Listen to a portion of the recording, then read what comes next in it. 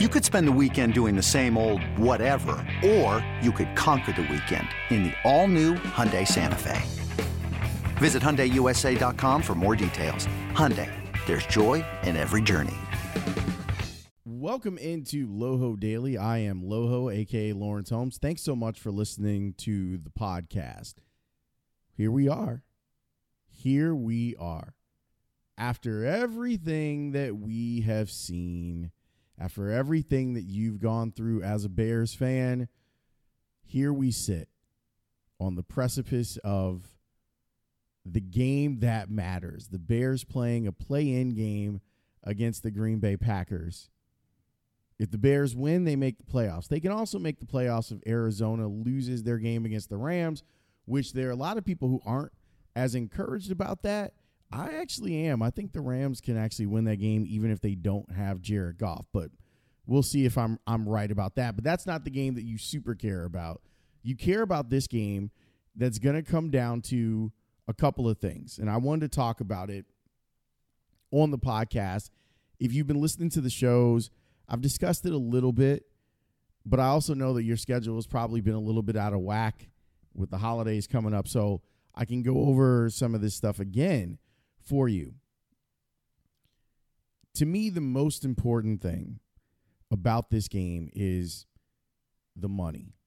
No. I don't mean like the money that everyone's going to get paid for the game. I mean the money that the Bears have spent in the Pace-Nagy regime. When they made the trade for Khalil Mack, we looked at that trade and we said, okay, the Bears won that deal because look at the type of player that Khalil Mack is.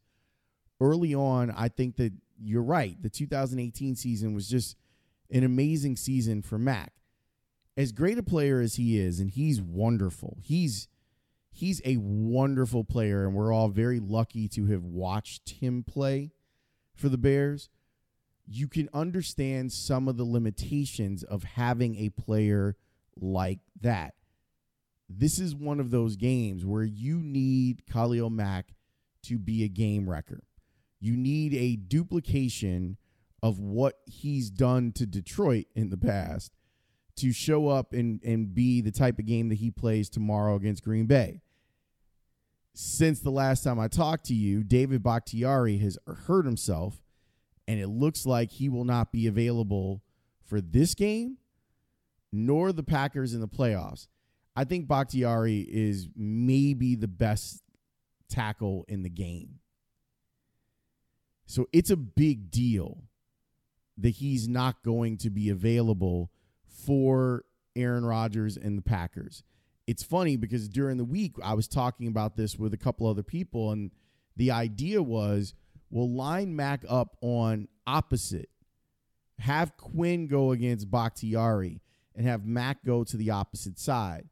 Well, now, unfortunately for Green Bay, but fortunately for the Bears, there's an opportunity that you're going to have an elite pass rusher go up against a drop-off. And no matter how good the replacement is for Bakhtiari, Bakhtiari is maybe the best tackle in the game.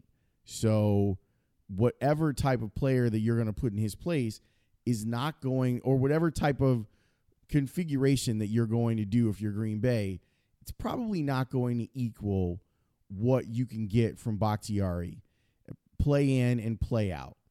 So it's the money game, man. It's about the money. This is what I want to see the Bears be able to figure out. You spend all this money and all these draft picks on Khalil Mack. Now's the time. Now's an opportunity for him to show his worth. He's not the only one. I don't want to make this seem like it's only on Mack, but if you're looking at the salary cap of the Bears in 2020, you look at 20%, 30% of it, it is eaten up this year by Khalil Mack, Akeem Hicks, and Robert Quinn.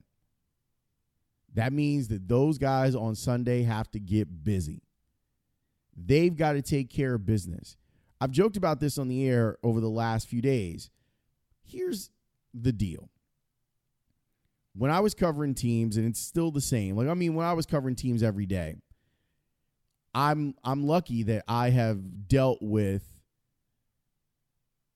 players who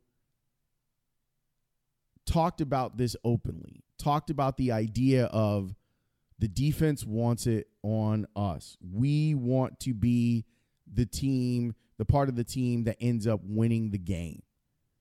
Well, that's not any different from the way things stand right now with the Bears. You have a lot of proud defensive players, and the three guys that I mentioned are storied and proud. Now's their opportunity to get it done, to go hunt the white whale that is Aaron Rodgers, to have an impact on the game, and to make a difference and to get the Bears where they want to be.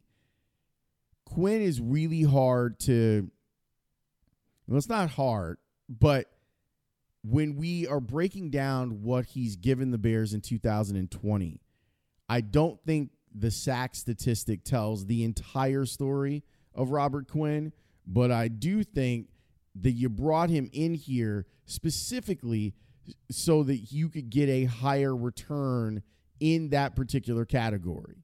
That was the reason to get Quinn and move on from Leonard Floyd. That's why you signed this guy who's been an All-Pro, who's been a Pro Bowler. And what you've gotten from him this season is 2 sacks.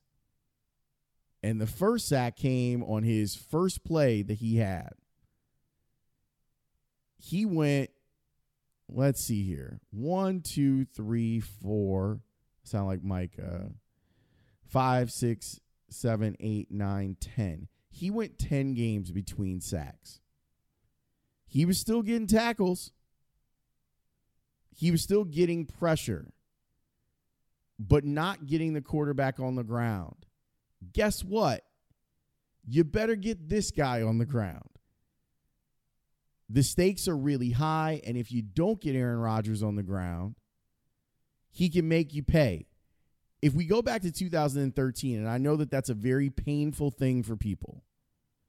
If you go back to 2013 and talk about the most important play, Julius Peppers got a pressure on that play. But you know what he didn't get? Aaron Rodgers on the ground. And because he didn't get him on the ground, Aaron Rodgers was able to make a play that cost the Bears. You got to get the guy on the ground. Akeem Hicks this season has been okay. He hasn't been the dominant player. And I know that at this time of year, every single player is dealing with something. I'm not naive. I know that guys are fighting through a lot of stuff. But we haven't seen a dominant performance from Hicks since I would say his last dominant performance was the game against Atlanta. Think about how long ago that was. The game against Atlanta was when they first benched Mitch, and they ended up winning that game.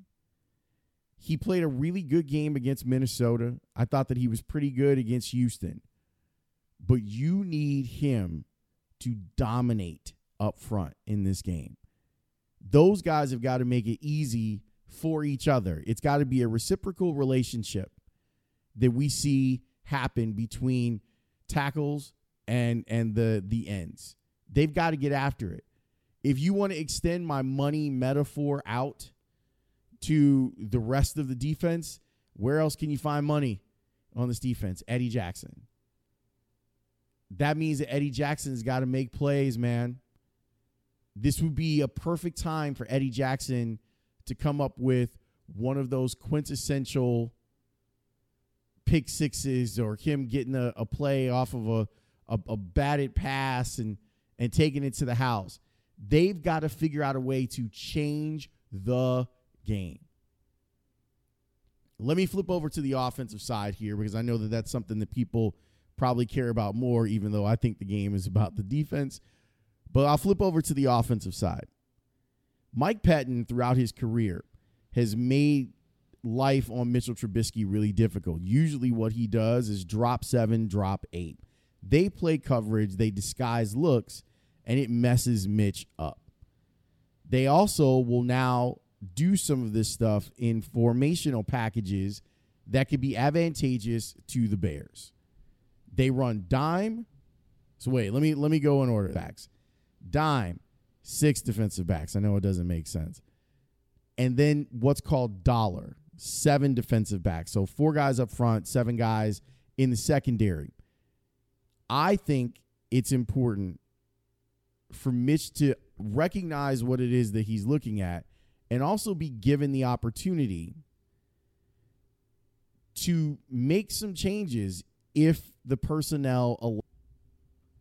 That means if he sees dime or dollar, then we're going to check to these runs, and our runs have to be effective. David Montgomery has gone over 1,000 yards this year. He's averaged 4 yards a carry. If you look at what he's done over the last 5 weeks, super impressive. 103 yards versus Green Bay, 72 yards against Detroit, 113 yards against the Texans, 146 yards when they really needed it against Minnesota. And remember, that was the game that Cordero Patterson got hurt. So they gave him the most carries that he's had as a Bear, 32. And then last week against Jacksonville. In that stretch of games, the guys scored 6 touchdowns. Give him an opportunity with this offensive line that has played great. Give him an opportunity to make plays. Give him an opportunity to get behind that offensive line and let them force their will on the defense of Green Bay, which has been better. They've been good. Here's, for me, what it comes down to is they have to be flawless on offense. That doesn't mean you have to score every time. You don't have to go out here like Ohio State and score every time that you've got the ball. But you better do something. You can't turn the ball over. Mitch can't make an oh my God throw. Remember that throw where he threw it into the end zone against Jacksonville and there are 8 people in the end zone? Can't do that. That'd be terrible for you. So don't do that. Keep Aaron Rodgers off the field as much as you can. I think that's the formula. If your defense can put just a little bit of pressure and get him on the ground. And I know that some people say, well, you can't blitz Aaron Rodgers. Sure you can. The idea of sitting back and playing coverage against him is silly. The idea of just blitzing him all day is silly. It's got to be a combination of defenses, which means Chuck Pagano's got to be on his game. There have been some games so far this season where I felt like Chuck has done a good job of calling it. This has got to be one of those times. He's got to call a great game. He's got to pick the right time to go after Aaron Rodgers. He's got to pick the right time to drop back in coverage and give some help to the defensive backfield, which is going to need it because you've got guys that are going to be out. Jalen Johnson, Buster Screen are not going to be there. You're going to have young guys or inexperienced guys in your defensive backfield dealing with Devontae Adams. Get him some help by making the right call on what coverage that you're going to be in.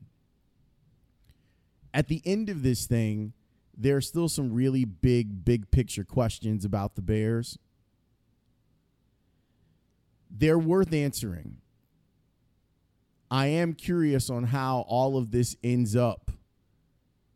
And there's a couple different scenarios here. One, the Bears beat Green Bay. I think if the Bears beat Green Bay, everyone, especially the people at Hallis Hall, feel wonderful about where things stand. They will use this as an opportunity to not make changes, and they will roll into 2021 saying, see, we told you. Our guys just needed time, and look at what they did in an unprecedented environment, blah, blah, blah, blah, blah. If the Bears lose and Arizona loses, I think that there will be some revisionist history that goes on with them. That's what I think. And if they end up out of the playoffs, Bears lose, Arizona wins. Maybe you'll see some change, but I don't think it's likely. I'm not saying it's impossible, and I've been hearing things, but I don't think that it's likely. So here it is. Bears play a huge game Sunday afternoon. I'm here for it. I'm excited to see how you react to it too. Thanks for listening.